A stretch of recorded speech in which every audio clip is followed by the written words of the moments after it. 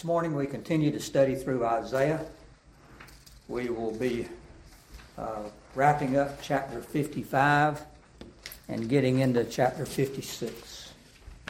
Just to set the context for you, remember chapter 53, we had the crucifixion of Jesus Christ, where he made atonement there at the cross for all of the elect. He cleansed the church.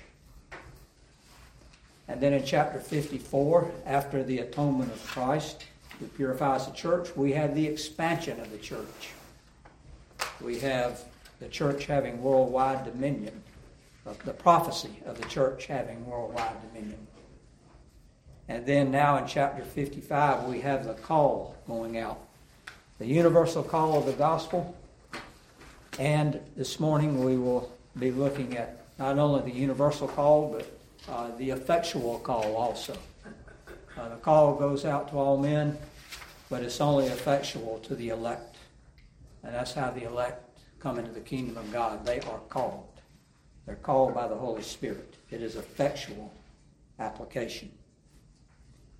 And last week we got through verse 9 of chapter 55. And so this morning we're going to look at verses 10 through 13. But to set the context, we're going to be reading beginning in Isaiah 55, verse 6. And let's see, I think I will have Bud to read that for us, if you could, for us. Isaiah 55, 6 through 13. Seek the Lord while he may be found. Call upon him while he is near. Let the wicked forsake his way, and the unrighteous man his thoughts. Let him return to the Lord, that he may have compassion on him, and to our God, for he will abundantly pardon. For my thoughts are not your thoughts, neither are your ways my ways, declares the Lord. For as the heavens are higher than the earth, so are my ways higher than your ways, and my thoughts than your thoughts.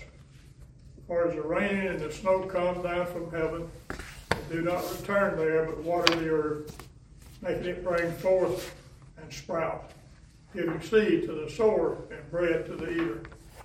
So shall my word be that goes out from my mouth. It shall not return to me empty, but it shall accomplish that which I purpose, and shall succeed in the things for which I sent it. For you shall go out in joy and be led forth in peace. The mountains and the hills before you shall break forth into singing, and all the trees of the field shall clap their hands. Instead of the thorn shall come up the cypress, instead of the briar shall come up myrtle, and it shall make a name for the Lord, an everlasting sign that shall not be cut off. All right, we see the universal call going out in verse 6.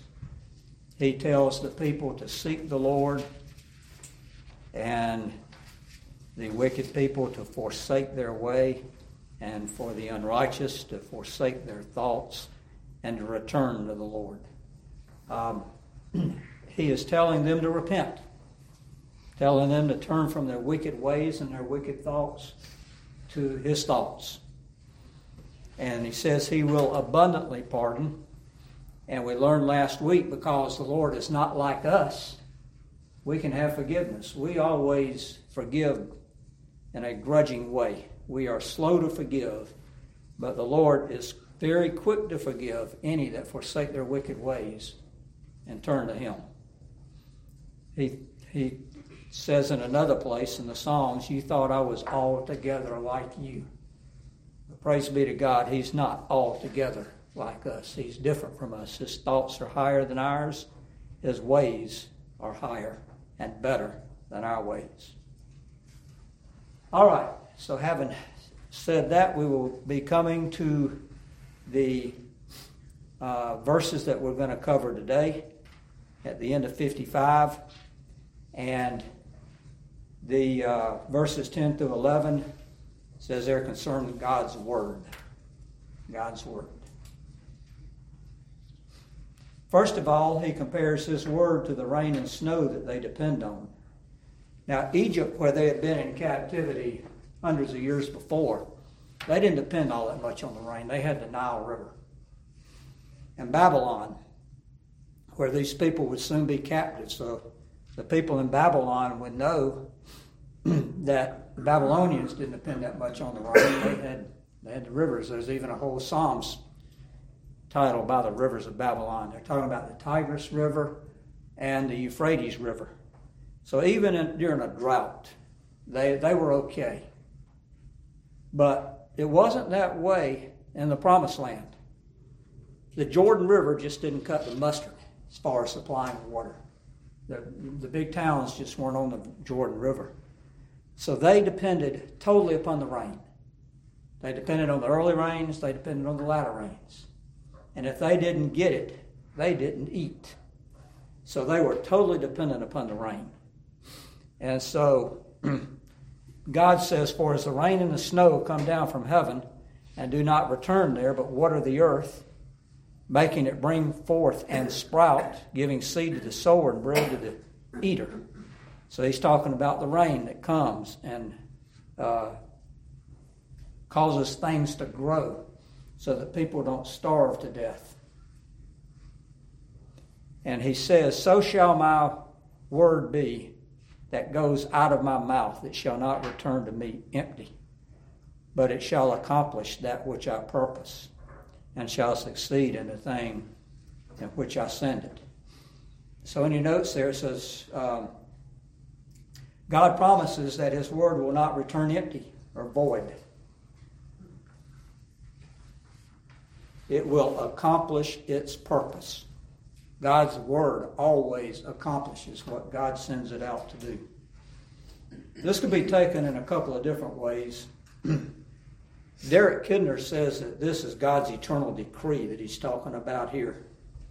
That's not the majority opinion. The majority opinion would be that it is about conversion, about God's word going out, convicting and converting. And that's what most commentators take it. Jill, will you look up for us Romans 10, verses 13 through 15. I'll tell you when to read that. So his word is not going to return empty. It will accomplish its purpose. He is most likely talking about conversion. So this is concerning the effectual application of God's word. God's word goes out to most people. It doesn't have any good effect on them. It will have a detrimental effect on them because it will harden them. But to the elect, it is effectual application of God's word. It doesn't work effectually to anyone but the elect and the elect only. All right, let's have Romans 10, 13 through 15 read for us. For whoever calls on the name of the Lord shall be saved. How then shall they call on him in whom they have not believed? And how shall they believe in him of whom they have not heard? And how shall they hear without a preacher? And how shall they preach unless they are sent? And as it is written, how beautiful are the feet of those who preach the gospel of peace, who bring glad tidings of good things.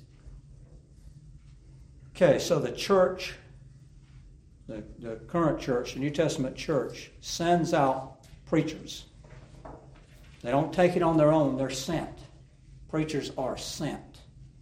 If you're not sent by the church, you have no business preaching. But they're sent, they preach the word, and people hear and people believe. That is effectual calling. So that's what I believe we're talking about in these verses. In our Westminster Standards, in the Shorter Catechism, number 89,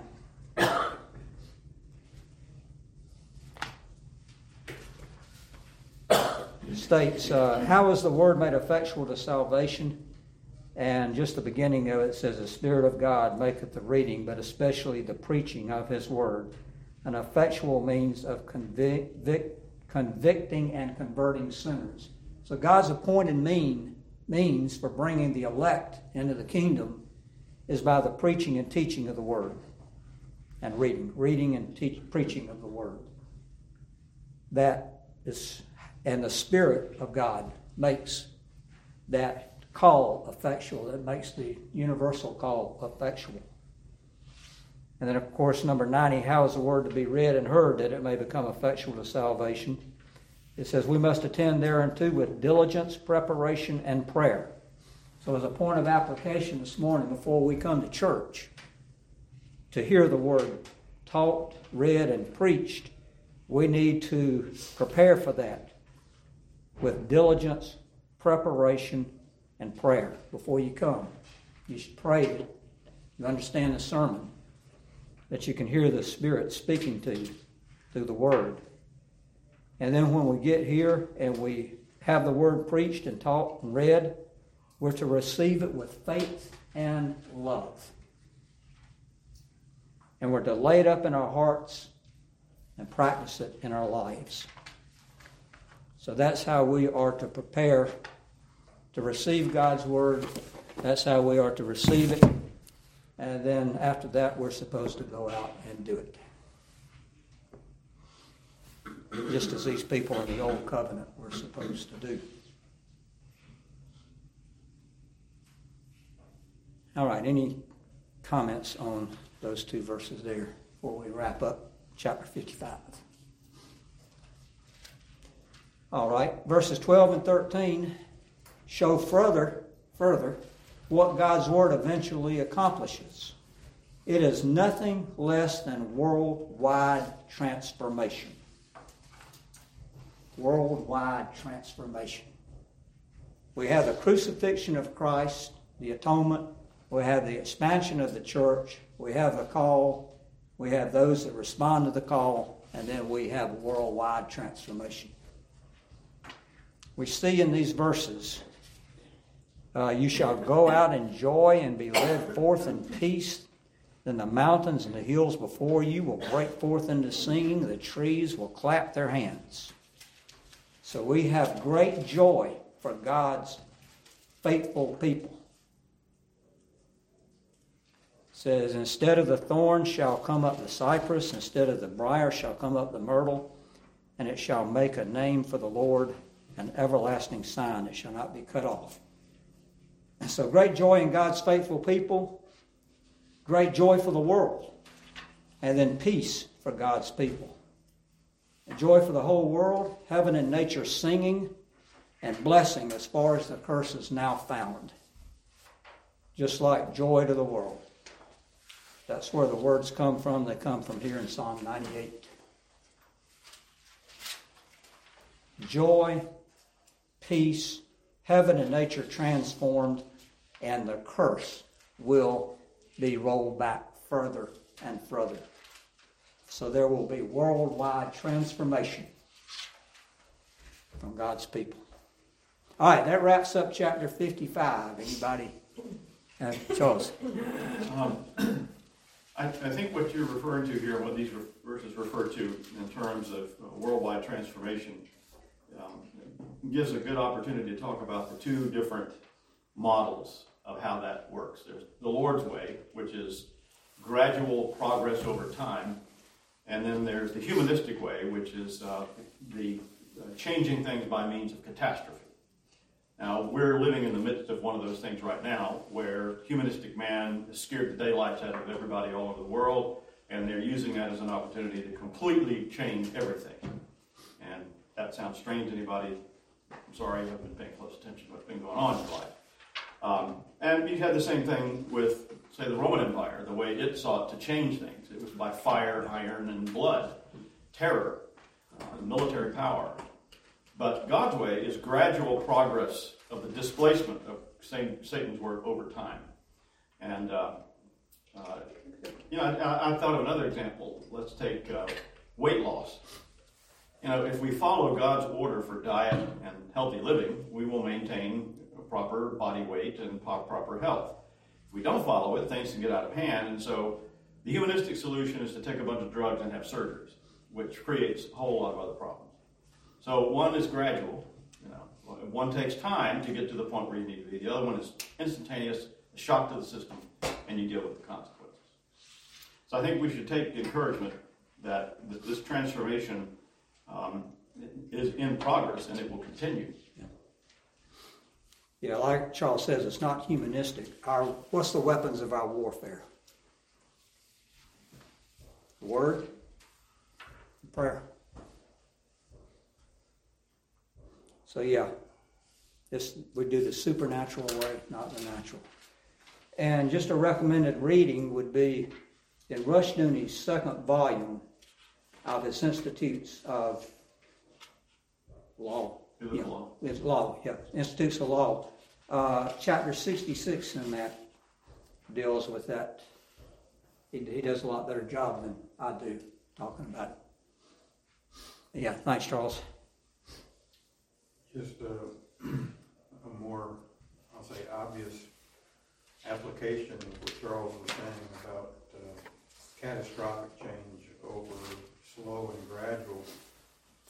My dad was a member of the John Burke Society, and one of the things that he would point out is that the initial government of this country was set up so that change had to be slow and methodical. Yeah. You had 3 branches of government. They had to agree for something to happen. And we've all experienced in recent years what's happening with executive orders, which are instantaneous. And so that's an obvious example to us that God's way is better. Of course, he did things with catastrophe too. The flood was a catastrophe. But he got to control it. Okay. So Bill, as far as the audience in these passages, I'm guessing they're still the same. It's still the Israelites in captivity, right? And so it seems like there's kind of a transition going on to, I know all along he's been alluding to Gentile inclusion. It seems like what we're talking about now is that these words are more express the purpose for Gentile inclusion now. Is that the case, or is he still speaking to the Jews in captivity, and these words like, come everyone who thirsts and seek the Lord while he may be found, are specifically geared for Jewish repentance? Primarily for Jewish repentance, I would say. But that is a universal call. It's in God's Word. And it doesn't specify anyone. It just says, seek the Lord while he may be found. Now, granted, he is talking to the Jewish people at the beginning of chapter 55. But, yeah, it's directly to the Jews, but it's also... Is there a transition going on in this prophecy, or is it a transition to more of a Gentile? It's hard to say. Okay. It's really hard to say. Like I said at the beginning, a lot of it seems kind of unorganized, and it's hard to figure out exactly what he's doing. Well, you made a point last week that he was talking to the Jews that were in front of him in one group, and the other group was the future exiles to Babylon. Yeah. But then when you get farther out, you can see how the word works with the Gentiles. Yeah. His immediate It's for audience. us too. Yeah, his immediate audience that he was preaching to, of course, was the Jewish people in about 800 BC. But it is there to give the Jews in captivity comfort a couple of hundred years later when they went into captivity. So we actually have 2 audiences. And as we're going to see in chapter 56, the Jews just don't understand what they're supposed to be doing. And as far as this Gentile inclusion, I see no reason to limit verse 6 through 9 to just the Jews. No reason at all. And I think that'll become a little bit clearer as we go through chapter 56.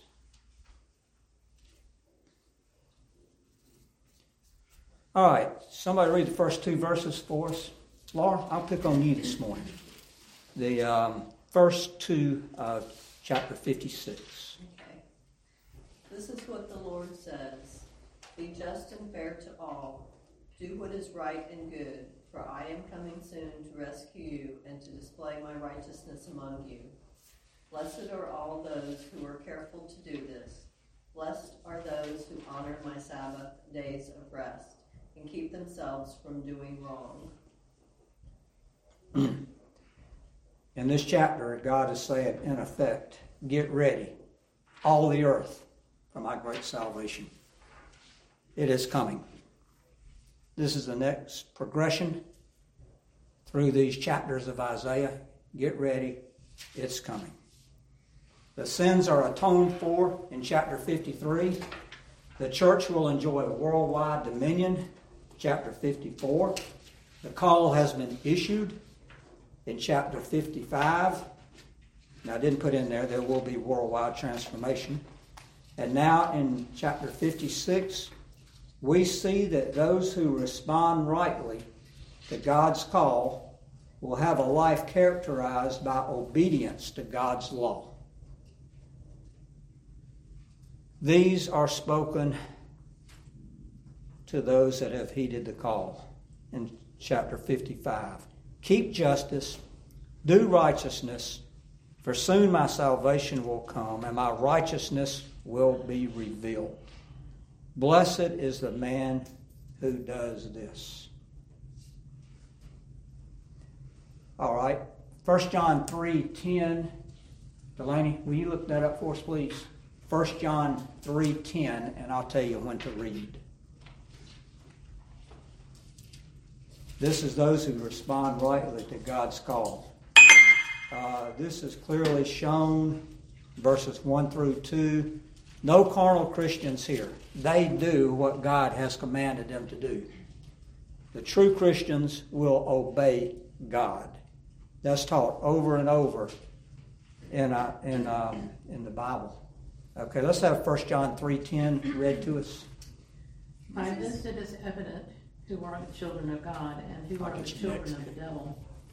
Whoever does not practice righteousness is not of God, nor is the one who does not love his brother.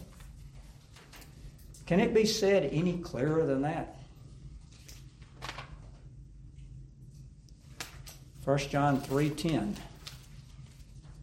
It's very clear. By this we know, find it here. It is evident who are the children of God. That means there's some people that aren't the children of God. I get so tired of hearing that we're all children of God. Well, according to this verse, some people are not children of God. But by this it is evident that we are children of God. And who are the children of the devil? Whoever does not practice righteousness, whoever does not do what God tells them to do, is not of God. If you aren't obedient, John, who is very direct on everything, there's no gray with John, he's all black and white. If you don't obey God, you are not his child. It cannot be any clearer than that. John Calvin makes this statement. He says, the prophet shows what God demands from us.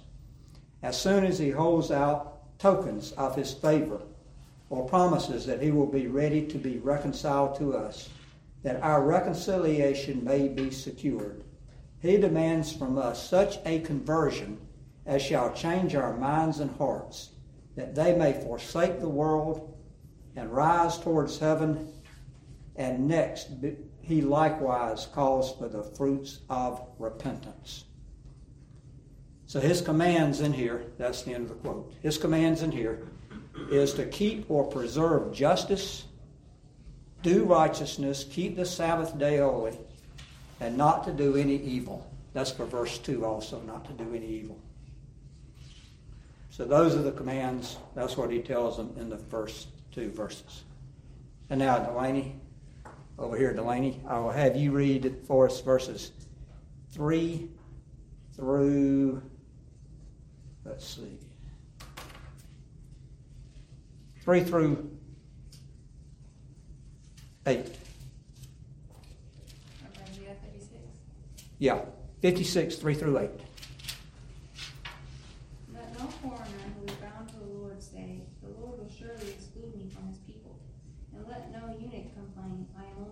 tree. For this is what the Lord says, to the eunuchs who keep my Sabbaths, who choose what pleases me, and hold fast to my covenant, to them I will give within my temple and its walls a memorial and a name, better than the sons and daughters. I will give them an everlasting name that will endure forever. And foreigners who bind themselves to the Lord to minister to him, to love the name of the Lord, and to be his servants, all who keep the Sabbath without desecrating it, and who hold fast to my covenant, to these I will bring to my holy mountain and give them joy in my house of prayer. Their burnt offerings and sacrifices will be accepted on my altar, for my house will be called a house of prayer for all nations. The sovereign Lord declares, he who gathers the exiles of Israel, I will gather still others to them, besides those already gathered. All right, we see in these verses that God's blessing is even for those who don't think they can be useful to him. No matter who you are, if you repent and believe, you can be useful to God. Anyone who truly has faith and repents of their sins can be useful. God will use him, and that is because he will now be obedient to God and therefore serve in his kingdom, as we see in verses 3 through 6. Now, in Deuteronomy 23, 1 through 6, eunuchs are forbidden from coming with God's people into the temple to worship God. And certain foreigners, like the Moabites, they are forbidden. God says here, you're welcome. My house is a house for all people. It's a house of prayer for all people. I don't care who you are, you can come. The eunuch, says one commentator, may not have an everlasting family, but he has an everlasting name. So God's house will be a house of prayer for all peoples. Foreigners will come and be the people of God just as the Hebrews are, according to verse 7 and 8. They will have a life of joy with God's people, acceptable worship in God's house, and prayer with God's people. The Gentiles are in. Isaiah makes it very clear. All right, I want to spend a little bit of time here on this verse 7. Verse 7 says, these I will bring to my holy mountain. He's talking about all peoples. And make them joyful in my house of prayer. Their burnt offerings and their sacrifices will be accepted on my altar. For my house shall be called a house of prayer for the Jews. Right? That's the way the Jews thought. No. It's going to be called a house of prayer for all peoples. All right, this is quoted in Matthew, Mark, and Luke. Let's look at Mark's account in Mark chapter 11, if you turn there.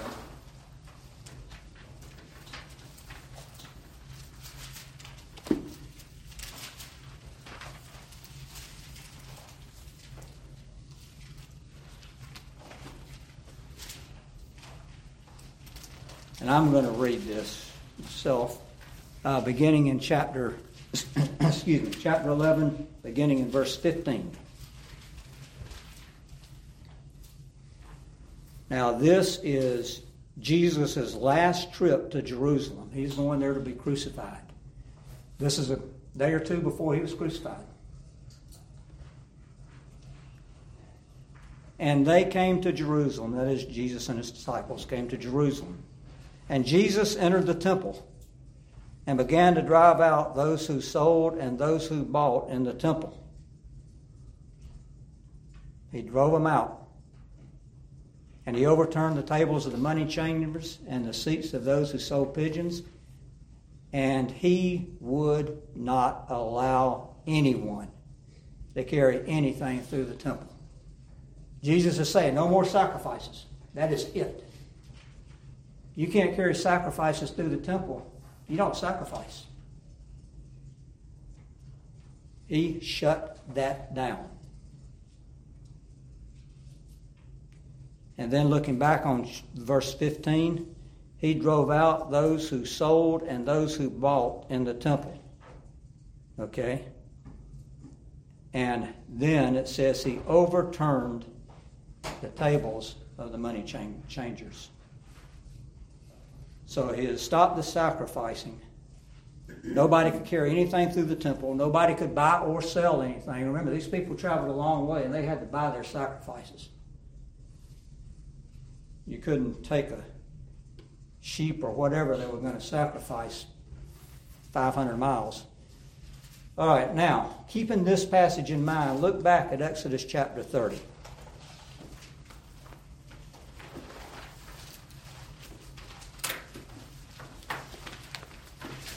And I just want you to see the significance of the fact of this passage in Isaiah 56:7 has when it's quoted in the New Testament. All right, Exodus 30, beginning in verse 11.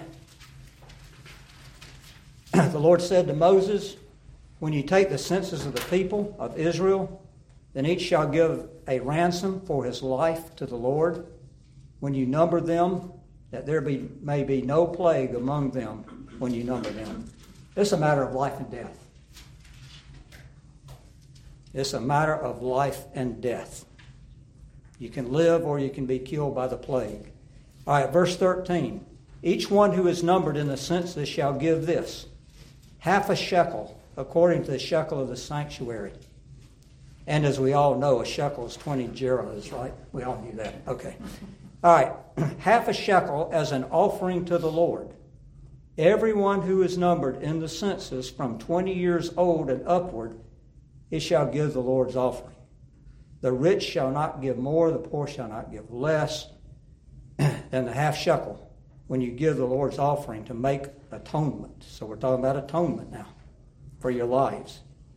You shall take the atonement money from the people of Israel. This is a function of the money changers now that we saw in Mark 11. You shall take the atonement money from the people of Israel and shall give it to for the service of the tent of meeting, that it may bring the people of Israel to remembrance before the Lord, so as to make atonement for your lives. You bring your half shekel to the sanctuary, you die. That's virtually what this is saying. What happens when there's no money changers? There's no temple. That half shekel is for the maintenance of God's tabernacle here in the temple in Jesus' time. Money changers can no longer in that temple take the money for the service in the sanctuary. Now, it was necessary for the temple to exist for that half shekel. In fact, in the Old Testament, in the tent of meeting, the tabernacle, the shekel was not a coin. It's just a chunk of silver. It was used to build the post that upheld the tabernacle. It wasn't pure silver, but there was a lot of silver in there. So you take away that half shekel, there's no temple service. So Jesus, in doing this, is putting an end to sacrifice. He's putting an end to the temple. The temple service is out. The reason is the people of the Old Covenant did not consider that house of prayer to be for all people. They considered it to be a house for the Jews. Isaiah said, no, it's going to be a house of prayer for all the nations. And then Jesus comes and makes that quote, and he says, these things are gone. You're out. It's now going to be a house of prayer for all peoples. There's not going to be a temple here. It's going to be the people of God. It's going to be a spiritual temple for all people. So it's what Isaiah is saying there. It's going to be a new covenant. Things are going to be different. My house of prayer is going to be for all peoples, one way or the other. So you're saying that those money changers, the activities that were going on in the temple was legitimate activities. That wasn't wrong in and of itself, which was what I always thought. It was commercialization of the temple. Well, they Saying abused it, yeah. They abused it, but he was saying it's still legitimate practice. Yeah, and they cheated the people and all that, yeah. So that would mean, what Jesus is saying, the temple's going to be gone and it's never coming back. So those dispensationalists who want to see that return, this passage really is a refutation to that as well. They certainly don't understand that verse, do they? But they don't understand the whole Bible, but that's one of the big points they don't understand. So I was looking at the court of the Gentiles. Is that what they call it? The Gentiles. Yeah, it's out away any, from the any temple. further. Is that something that they came up with themselves? No, that was God ordained, but they didn't allow any Gentiles in there. They, according to the extra biblical accounts, that was used for buying and selling and all that too, and the Gentiles could not get in. But they just call it that. Yeah. The court of the Gentiles, for the area. Yeah. Huh. Yeah.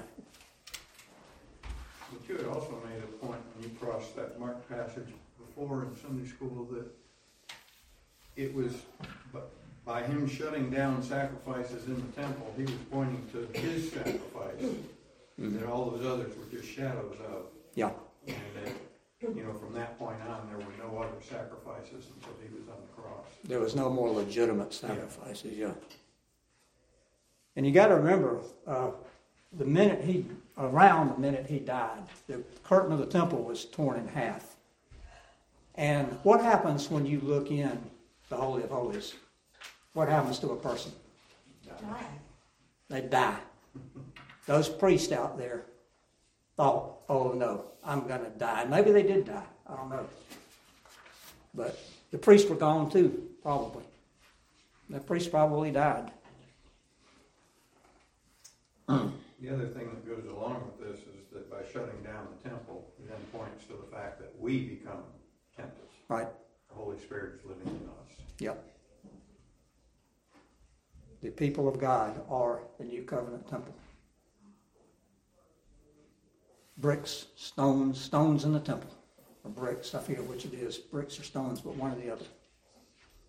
All right, anything else? If not, Chase, close us in prayer, please. Gracious Heavenly Father, we thank you for your word.